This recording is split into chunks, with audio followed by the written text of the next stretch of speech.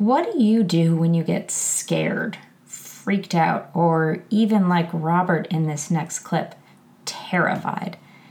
This conversation was really fun for me. I talked with my son Robert, who's a freshman at University of Colorado Boulder, and you may be thinking, you guys probably talk all the time, but I learned some really interesting things in my interview with him. You see, Robert took a gap year between high school and college, and it wasn't the most popular decision.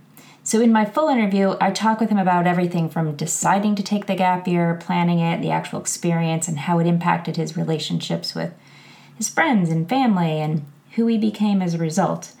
But in this portion of the interview, we talk about the moment he freaked out in the second half of his gap year, and how he shifted to a place of empowerment just by changing his mind.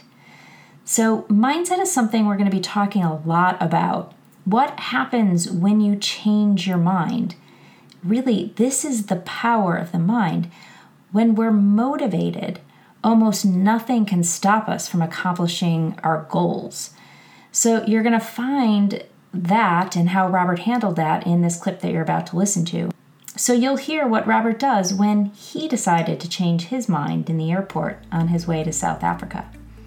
It's a fascinating piece, and it gives us a lot of insights into the power of the mind and the power of intention. So take a few minutes, join us, and get comfortable and listen in. Welcome to University with life and leadership coach Anne-Marie Chiresso. In this collection of refreshingly honest conversations, students share their stories, struggles, and successes, and educational experts provide practical and valuable information on all things university. Discover how to live fearlessly and thrive in college and beyond. What was your biggest challenge second half of the gap year? So you've had this first half under your belt, you were with a group, and now this next time you're out completely on your own. First time away from home, traveling to foreign places, dealing with foreign currency, navigating airports and passports and visas, all of that. Yeah, the challenge in the second half was I was alone. So in the first half, I had a group with me of kids from the States. Everybody spoke English. You had somebody to hang out with. You had leaders kind of getting you through customs and all of that. And, making sure you had sleeping arrangements and making sure you had meals. And then I fly out on the second half of my gap year completely, literally just me. No guide, no tours, no, I wasn't with anyone in specific. And that was, I remember on my plane ride to England, I was like, holy shit. I don't know how I'm going to do this. It was scary. It was terrifying. And after a little experience with it, I think after I got to South Africa, I was like, okay, I got this, and this is really fun now. And Australia is where Australia was where I really embraced that and loved that. Love the independence? Yeah, I loved the independence. I mean, Australia was... in South Africa, I spent a lot of time where I was with either a volunteer program, so they kind of set up meals for you and you had a place to sleep constantly. And Australia was... You were on your own. Me. In an apartment. In an apartment, making my own food, getting to and from work every day, using public transportation, going out, finding things to do myself and my friends. And so it was this arch. You started in London, you were alone, totally alone, traveling for a week. Yeah. And you were a little freaked out that week. Yeah, I was freaked out that week. That week was very fun. I think I did a lot of things that were really fun, and it was just me touring London and walking around London and going out in London. And, I was by myself. I didn't really have it. I met a friend of mine who works or studies school there a bit outside of London. But he was in the middle of his final project, so you I saw him once time, or twice, and I had this really, really cool individual experience, and it really psyched me up. And then I got on the plane in South Africa and freaked out again. And I remember that. London was comfortable because, for those who haven't been there, it's very, I mean, obviously everyone in England speaks English, so it's easy to walk around, figure things out. It's easy to figure out the public transportation. All of that is not a challenge. Whereas, you know, when you're flying to Africa, it's a little different. And I kind of freaked out, like, holy shit, now I'm going alone to Africa. And I had this moment where my plane from London to Johannesburg was delayed 2 hours on the tarmac, on the runway, before we took off. And I had a 2 hour and 45 minute layover before my one time a day, 11-person charter flight to this little national park that I was going to left. And, when we landed, that turned into a 39-minute layover in which I had to get my bags, go through customs, go through passport control, and then go through security, do the whole process of changing from an international flight to a domestic flight, which is at least an hour plus process, especially when you get off a flight from London to Johannesburg that's seating 450, 500 people. Big flight. So I want to talk about this because to me this was a pivotal moment in my parenting and in your trip, because you were fairly freaked out. I freaked the fuck out. You freaked the bleep out. And you're texting me. It's the middle of the night in Seattle where I am. And you basically have nobody but yourself to rely on and figure this out. And you had to figure it out. And I want to talk a little bit about, I think this is really one of the most important parts of your trip. Dealing with this experience? Yeah, dealing with this particular experience, because you were scared. You were really scared, and you had no one to lean on. Like, you had to figure it out. It was sink or swim. And I think it was the first time where you really started to develop the trust in yourself. Like, all right, I can do this. I can do this. It doesn't matter where I am. It doesn't matter what language barrier there is. I can figure this out. And where self-confidence really starts to build. Yeah. But you tell me. And I also got... I'm not a big believer in... Well, I'm not. I'm not religious, so I don't believe in God or a higher power or anything like that, but... You don't believe in a higher power? No, but somehow... On a 530 people were on this flight. And somehow my 2 checked bags came out in the first 10 bags that came out of the thing.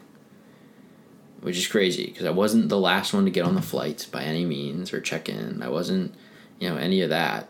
So you lucked out there. And I got super lucky. And if that didn't happen, I would have been stranded. And I grabbed my bags and I literally just ran through the airport. But what was going on in your head? I think everything going on in my head was, I'm going to miss this flight. And then what? Like, that? What if you missed the flight? Yeah, I didn't think past that. So you were just... I got to a point where I was like, I'm going to miss this flight. And then I was like, what am I going to do after this if I miss it? And it was a big, I don't know. So then I changed to, okay, I can't miss this flight. I really can't miss this flight. And I had to stand up, checked in for my flight. I had 11 minutes to get through security, through the gate, onto the plane. And you had to take a bus from the gate to the plane. Oh, you're kidding. No. And I walked to the security line, and I'm standing there, and it's like an hour and 10-minute wait. And in my mind, I was like, you can't miss this flight, you can't miss this flight, you can't miss this flight. And I stood on the guardrail in the airport in Johannesburg in front of the security line, garnered everyone's attention, and asked if I could cut them all. And you stood on the guardrail. Yeah. got everyone's attention, and you said, I need to cut you off. cut you off. My flight leaves in 10 minutes. And what happened? And everyone in the whole thing went silent, which was really weird. And one dude, like 3 feet in front of me, turned around and kind of just looked at everyone, almost to,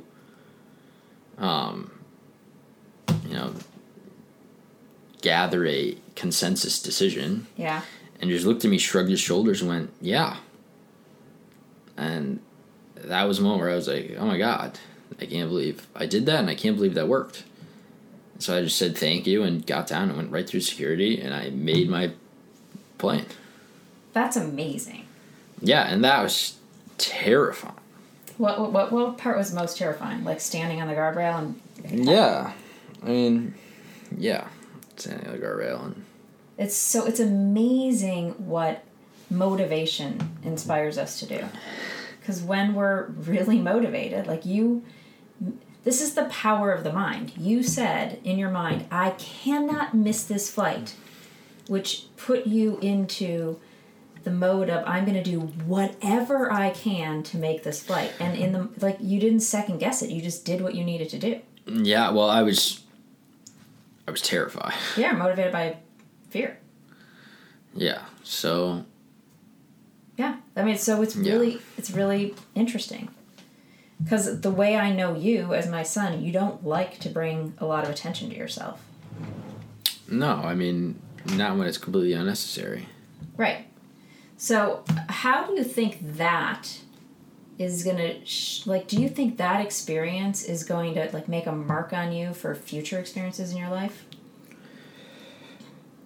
Yeah, I think it already has. I think that's what we've been talking about. When next time you come up to an experience that you're afraid of, but, this idea of mindset, right? I'm always talking about mindset with you, but your mindset was, I can't miss this flight. Yeah. I can't fail this test. I can't not get this job. I can't not, Well, yes, I agree. And a big drive for that was, or to not do that, was I was embarrassed. Embarrassed to miss the flight? No, I was embarrassed to stand up and in front of those people. And I remember sitting back on my flight going, what if they just said no? And a big thing on my gap year that we don't realize, that I didn't realize, in my bubble here, was when you're traveling, when you're doing something like that, and really everywhere in life, but we don't think of that everywhere in life because we have communities and we see the same people, is if people are afraid to put themselves out there in situations like that, in which they don't want to embarrass themselves in front of other people because they don't want other people to think... Judge them. Yeah, judge them. Think low of them. Right. And it's ridiculous. Because I will never see any one of those people ever again in my entire life. And if I do, they won't remember that I stood and said that. No, what they're going to remember is you're the guy who was courageous enough to do what he needed to do to get where he needed to go. That's what people remember. I mean,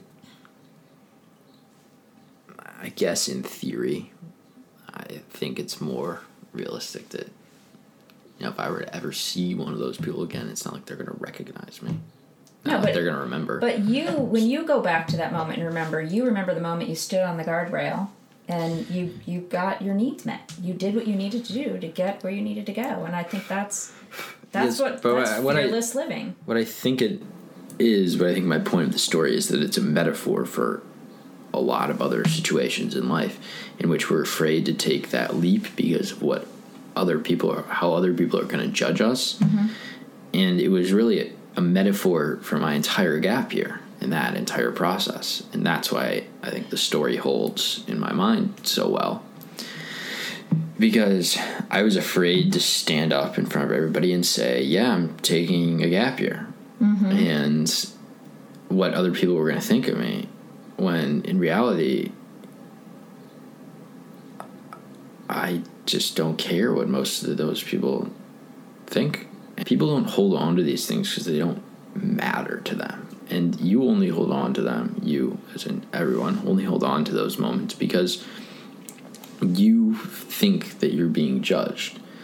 And what I really developed over my year was I just don't care if I'm being judged. Because if you're judging me, it just shows to me that you're not listening. And if you're not listening, that's fine. But I don't want to have an extended relationship with someone who's not going to listen to me. So, well, and also the most important person to listen to is yourself. So yeah, and you really have to. One of the big lessons is you really just have to do what you want, what makes you happy, and you have to create that. And if you don't do what you want, you're going to have a miserable life. And so many people do what they think they should and what they're supposed to rather than what they want. And what's scary to me is not as much that as it is people convince themselves that what they want is that. Well, was there any part of you that has done that? Where have you done that in your life where you've convinced yourself you want what other people want for you? Yeah, everyone does that about a lot of things, and it's about recognizing it rather than... Yeah, but I'm asking, was there a specific example you can think of in your life? All of school. I've made lots of decisions in my life, specifically in academia and school, that I didn't want, but I knew would look better in the eyes of people. Right, so you thought... My peers, And that's so dumb. But it's easy to do. We all do it. Yeah, it's easy. Yes, absolutely. We believe social media. We believe our parents. We believe our friends. There's impossible. A lot of pressure. It's impossible not to. And I don't want to get out to the listeners that I'm perfect and I don't do this anymore, and not to social pressure, because I'm absolutely not, and I still do a lot of this. What I think is important is the awareness of when you do it and the ability to reflect back, because the growth process is very long. It takes years and years and years to grow out of a habit that took years and years to solidify and cement. To develop, yeah. So as long as you can take a step back after those instances, especially when they're major parts in your life, and reflect on them and learn, even if it means that you change one small part about the next time, that's something that you have to have appreciation for. That's something that helps you grow. And that's what's important. So you can see Robert was terrified. He was terrified. He was afraid of being judged. He was afraid of being criticized. But ultimately, his fear of missing his flight was greater than his fear of embarrassing himself. And therefore, he was able to overcome his fear and take a leap of faith, stand up for what he wanted and needed. So just take a look in your life. Are you afraid to take a leap because others might judge you? Are you afraid to stand up for what you believe in because others might judge you? I love how he talks about, you have to create your own happiness and not worry about what others think. So pay attention. Do you ever make decisions to please others or because you want to make others like you? I know it happens all the time. And more importantly, are you aware of when you're doing it, right? This self-awareness piece that we're going to be talking a lot about over the course of the next few months on the podcast. Can you build self-awareness? Can you know yourself well enough to know when you are in a place where you're afraid of being judged, that it's causing you not to do something that you really, really want to do for yourself? So see if you can pause and reflect and notice those opportunities, because those are the opportunities to grow, really get to know yourself, and choose to shift if you want. All right, thanks so much for tuning into this episode. You'll hear more from Robert in the coming weeks and months, and be sure to tune in next week for interviews for more people just like you. And for anyone who wants a safe, judgment-free place to self-reflect, play with building your self-awareness muscle, learning to accept yourself and, as importantly, accept others, to feel empowered and more present in your everyday life, I host a live weekly group coaching call every week to practice learning these things together. How to be more aware. You'll learn tools to not compare yourself to others and ways to support you in dropping your fear of being judged, so ultimately you can be free to be yourself. Calls are Thursdays, 4 to 5 Central Time. We meet on a video platform called Zoom, and you can join from your phone or computer. You can drop in any week you want, and your first time is free. So for more information, click the link below or reach out to me at AnnMarieBringItHome.me if you have any questions. And I'd love it if you haven't already. Please follow us on Instagram at Youniversity, spelled YOUNIVERSITY.U, or Facebook at Youniversity, and Twitter at YouniversityU.